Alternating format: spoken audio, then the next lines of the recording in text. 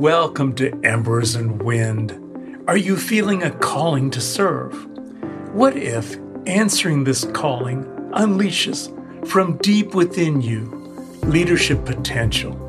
I'm your podcast host, Keith Weedman, blended 3 decades experience with knowledge from multiple disciplines to unleash hidden potential in others.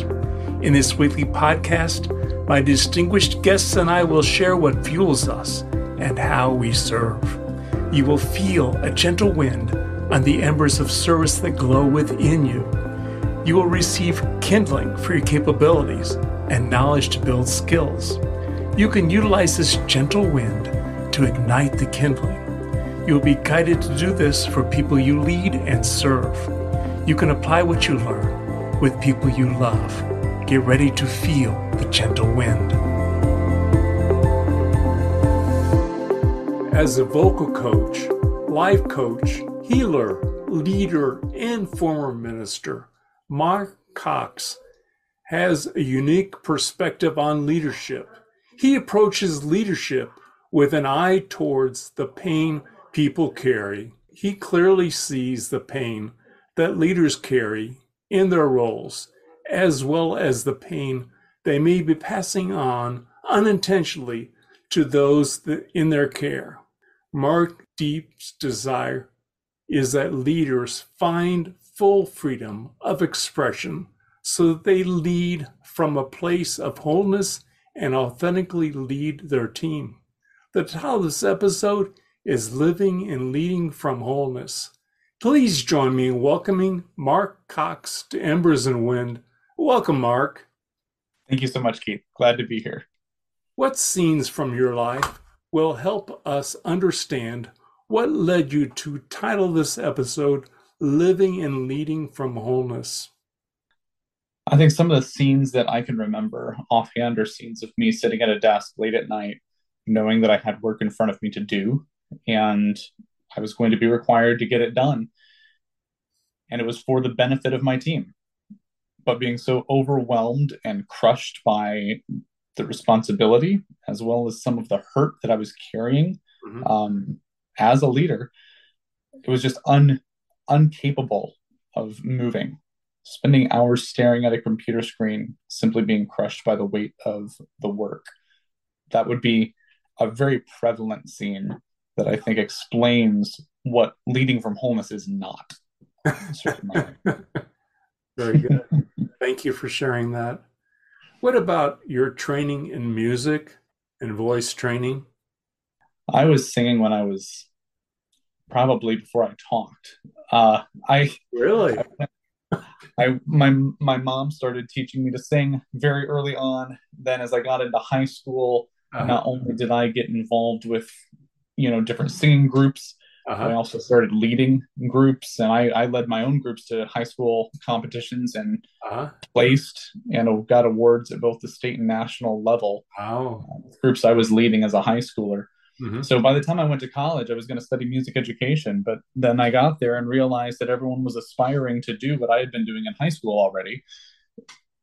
So I kind of went a different direction. And now, coming full circle, I've kind of combined the vocal training that I have been giving for so long as a voice teacher with some of the counseling work and combined it into vocal healing practice. Very interesting. What do you mean by wholeness? Wholeness. I gave a good illustration of what wholeness is not. And I'm going to use it in the context of leadership, because I used that in the context of leadership of what it's not like to lead not from a place of wholeness. If you're leading from a place of wholeness, that means that you are satisfied. Mm-hmm. You are filled up. And then out of a fullness yourself, you are then filling others. And I think the same could be said with the word wholeness. When I say from a place of wholeness, there's not a lack in you. You are not sabotaging yourself and your own well-being for the sake of others. You are well.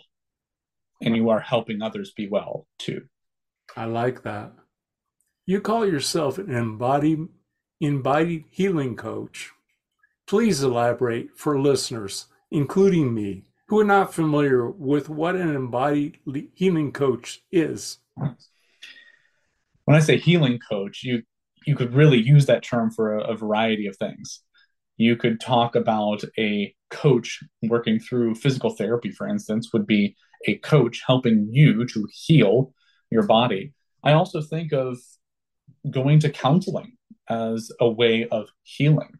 You're doing the healing the inner work, the mind, the emotions, sometimes the spiritual healing that takes place in a counseling room is still coaching towards someone finding healing. What I mean by an embodied healing coach is the fact that I am intentionally trying to engage someone's body in the process. When Mm-hmm. someone has experienced trauma, what that is it's a physical response to the pain that they have experienced. And so without having a physical release for that pain, the Mm-hmm. trauma stays. They may know they're safe, they may even feel they're safe, Mm-hmm. but their body may still have a trauma response in the process of being triggered by things. And so I really endeavor to, in my coaching, help people, guide people towards healing, both in mind, emotions, and body, which is the one that I find is most commonly left out. Thank you. Why do you call yourself an embodied healing coach? I think you already answered this question. I did answer that, yeah. You got 5 powerful testimonies on your website. I didn't see a reference to coaching certification. For companies that require certification, ICF is the predominant certification required. Have you received ICF certification or any other? I do not have a certification for coaching. I do have my undergrad degree is in music and in counseling. Mm-hmm. And so with what I'm doing with vocal healing, it is a new practice. There's not a certification specifically for it. And so with the combination of it being music and counseling, there is that possibility that maybe someday I will create a certification so that others can be certified in this practice. But as of right now, there is no certification. If there was, I would have to make one. Thank you. Can you share 2 or 3 stories about people you've helped to stimulate our thinking about who you can help and how an embodied healing coach helps people heal? The embodied healing coach helps people heal because oftentimes there can be a desire to find healing. Sometimes we don't know the way. A guide is the same as if you were going on a long trek through the wilderness. Mm-hmm. It's not a charted path. If you've ever been in a place in life where you look at your friend or your spouse and go, there's no textbook for this. That's the kind of work that a embodied healing coach can help with. They serve as a guide. It's a reference point. They know how to navigate the waters of the unknown. Mm-hmm. And the reality is they're not telling anyone what to do. I don't tell people what to do. I Mm-hmm. guide them through the right questions, and it really becomes a journey of self-discovery as we go along. And they are able to find certainty in their own path through what I help them with. Can you share 2 or 3 stories about people you've helped, you guided? I can. So there is one person that I have worked with that they came to me and they simply said, I don't like how my voice sounds. Mm-hmm. So we did some work, and through questions and through some coaching and some memories, we were able to discover some of the root cause for that was rooted in the childhood. Mm-hmm. So now we're working through that pain. We're working through the things that they have been taught as a child that aren't true, Mm-hmm. and they know they're not true. So mentally, they're on the right path. It's emotionally and physically that they still are triggered and they still have those adverse effects coming through in their voice and their talk. So that would be one, someone who is mentally on the right track but doesn't like the way their voice sounds, and working through the inner work that needs to be done to discover what the root of that is, Mm-hmm. and then how to emotionally process retraining ourselves emotionally and physically to be in a space where we can really put out our authentic voice instead of capping it, like this person has done. Do they like their voice now? They are growing to like their voice. We're still in a process, still in process. But Good. they are growing to like their voice and appreciate their voice as we do that inner work together. Uh-huh. There's another person that does not feel their voice has the impact that it should. Mm-hmm. This person sought to set boundaries and felt as if consistently, not by just one person, but most people in their life, their boundaries that they had set verbally did not mean anything to them. And so they wondered if it was something with their voice. And as we talked, we discovered the specific things that they wanted to change about their voice. And again, did some of that work to discover what are the fears at play? What are the emotions at play? What are the beliefs and the thoughts at play? Mm-hmm. Where in your body are you holding back or hiding? Or what part of you is being locked up that needs to be set free? Mm-hmm. Doing some of that work, we were able to very quickly get to the place where we heard what the real voice sounds like. And let me tell you, Keith, when that voice comes out, I think it'll carry weight. Good. That voice will carry weight. Thank you. One other story that I could tell you is about a teenage girl who I was just simply doing some typical singing work with, but who for 3 weeks in a row, the first 3 sessions, she would not sing a note due to fear. Hmm. In 1 year's time, patience and working through some of those things, through some of that breath work and the vocal work, Mm-hmm. she was able to overcome her fear in such a way that she was singing the national anthem Mm-hmm. as a solo in the Detroit Pistons Wow. stadium. Fantastic. So that was a big change, big change. And I would say that story in particular is one of the big reasons why I'm continuing to do what I do now. Good reason to do it. Thank you for sharing that. What relationship do you see between wholeness and healing? I think healing is a journey Mm-hmm. set in the past. Mm-hmm. Things that have taken place in my past, I need to heal from. Wholeness is where I'm going. That's in the future. Gotcha. It's also rooted in the present. I'm leaning into greater extents of wholeness. Mm-hmm. And my healing is allowing me to be present in my present wholeness and to progress towards further wholeness. Thank you. How does living and leading from wholeness impact a leader? Oftentimes, if they're not living and leading from wholeness, it's because they haven't done the work of healing needed from their past. Most often, that is the case. If that's the case, they're living with things that they have been taught by that pain, been taught by that trauma, that they naturally act as if certain things are true. Mm-hmm. And most times they're not true. And by acting as if they are, not only are they continuing to hurt themselves in an ongoing way, but they're hurting the people that they are leading. And so when someone is not living and leading from wholeness, they suffer, and every single person that's under their care suffers as well. Now, how about the opposite? When you lead from wholeness, how does leading from wholeness impact your team? You have so much more to give.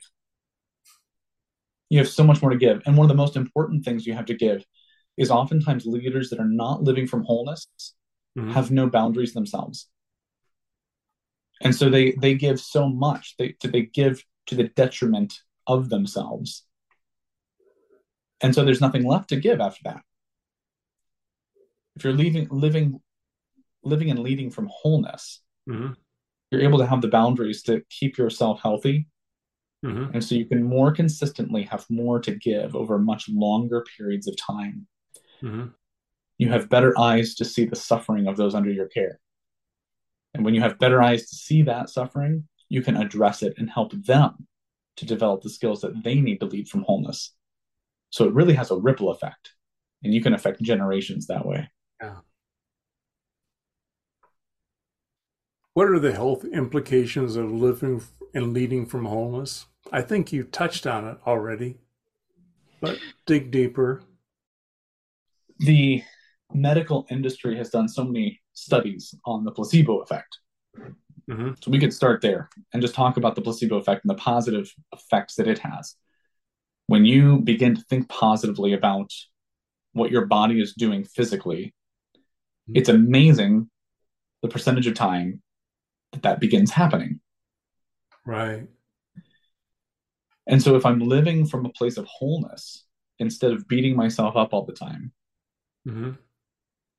and emotionally feeling fulfilled rather than feeling drained all the time, if I'm enjoying where I'm at instead of just bending every moment waiting to escape where I'm at, Mm-hmm. those kind of positive thought implications to that have stunning effects on someone's physical health. I've talked and heard from people all over the place and experienced myself Mm-hmm. the kinds of sicknesses that come down to just plain stress, Mm-hmm. just stressed out. Burnt out would be another term. Your body knows when you're about to go back into a stressful environment. There was a period of time in my own life Mm-hmm. that every time that my vacation was ending with my family, I would get sick. No. And I would spend the first 3 to 5 days back home Uh-huh. out of commission completely Mm-hmm. because my body knew the stress that I was going back to. Mm-hmm. That was from a place of not leading in wholeness, right? Right. That's different now, but that's a really good illustration of how the physical effects of that can radically change. Can you share a story about a leader who've helped to live and lead from wholeness? I think what I'd like to do, Keith, is I'd like to just share about me. Sure. A lot of this comes down to my own story, my own journey. Mm-hmm. And I shared a picture earlier of what not leading from wholeness looks like. Right. In that same picture, when I think of that person, when I think of that person that I was then, I see him in third person.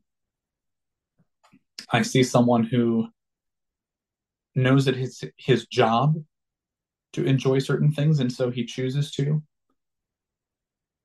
But deep down, he feels compelled to. He feels controlled to.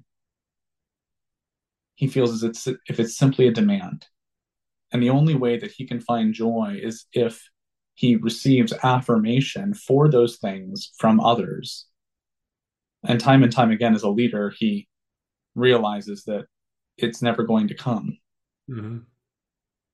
And so the joy is robbed. There's no happiness, there's no joy, there's no enjoyment of life. Mm-hmm. It's sacrificing every bit of enjoying today for the hope that someday maybe I can enjoy tomorrow. Doing some of this work has helped me realize taking the time to connect to my own desires and being honest with them, no matter what they are. Doing that hard work, doing the hard work of giving them a voice, saying it, feeling it, embodying it,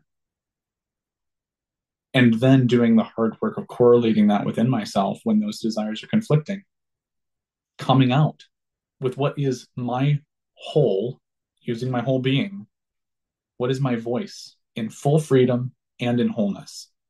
It's been so important. And it's placed me back in a spot where I'm enjoying life. Mm-hmm. Life is fun. I Good. do fun things. And it's exciting to be on this journey of taking that and giving that to others because I believe that it will help leaders. Mm-hmm. And I think maybe even more importantly than helping leaders, it's actually going to have this trickle down effect to the people under their care. Right. And that's really important to me. Yeah. I'm excited about that. When I think of healing, I immediately think of healing from a disease. What do you mean by healing, and how does this relate to disease? You could talk about diseases. I think that your body is one piece of who you are.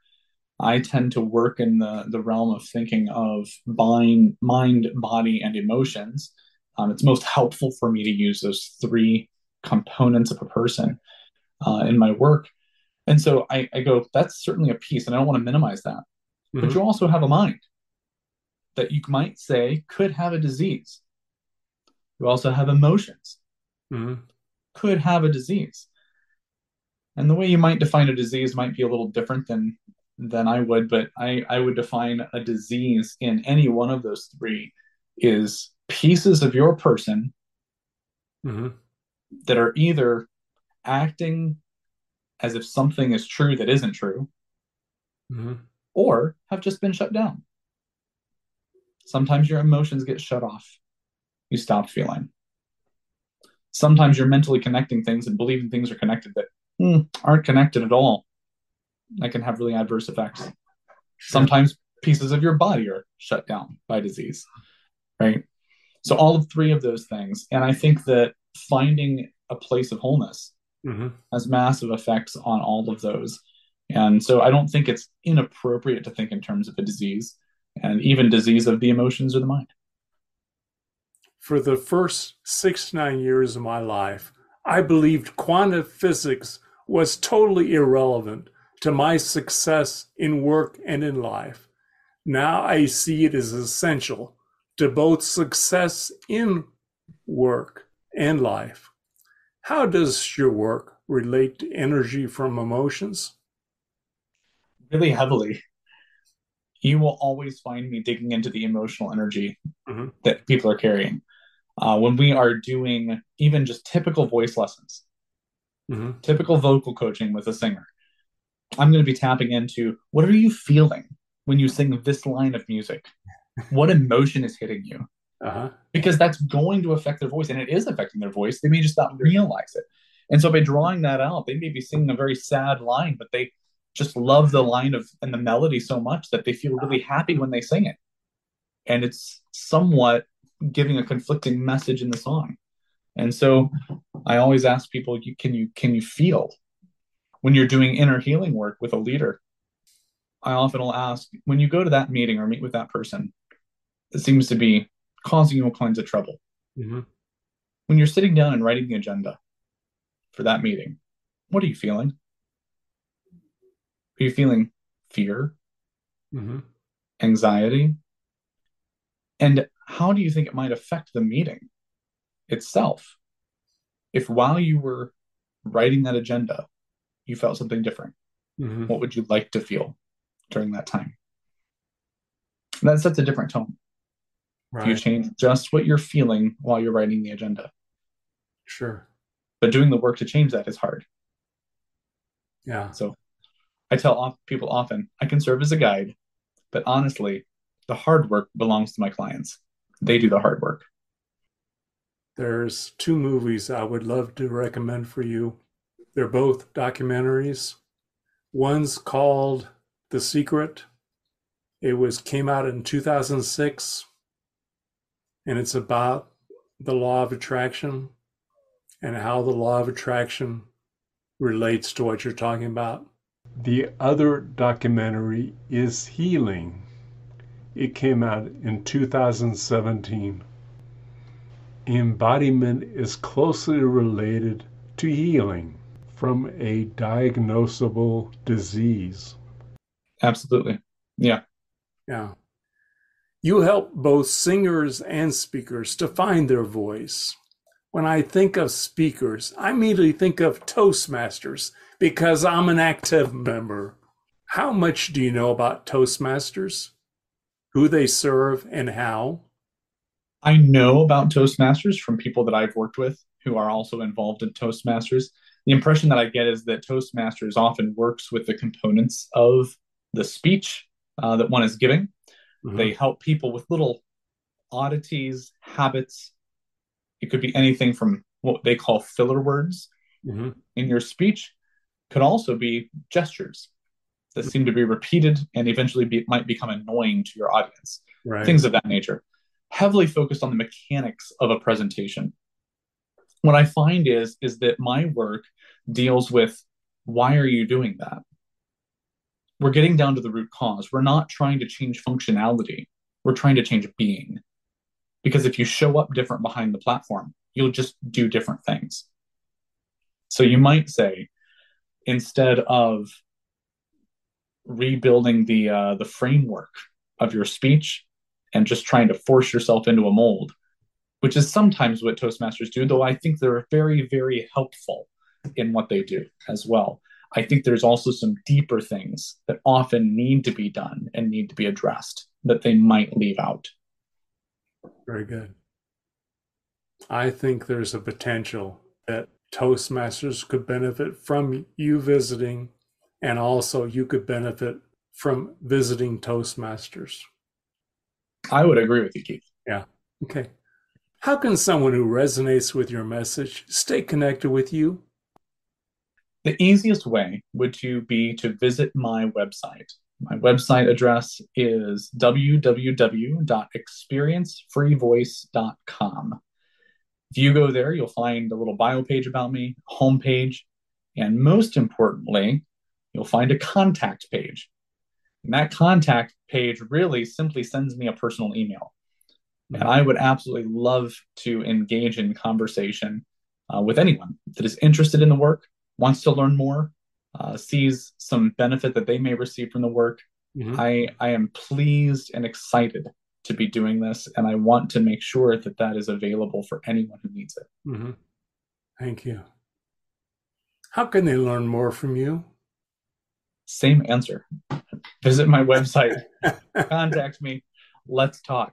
I love just talking with people. I have multiple just coffee sessions with people online every week, and I absolutely love it.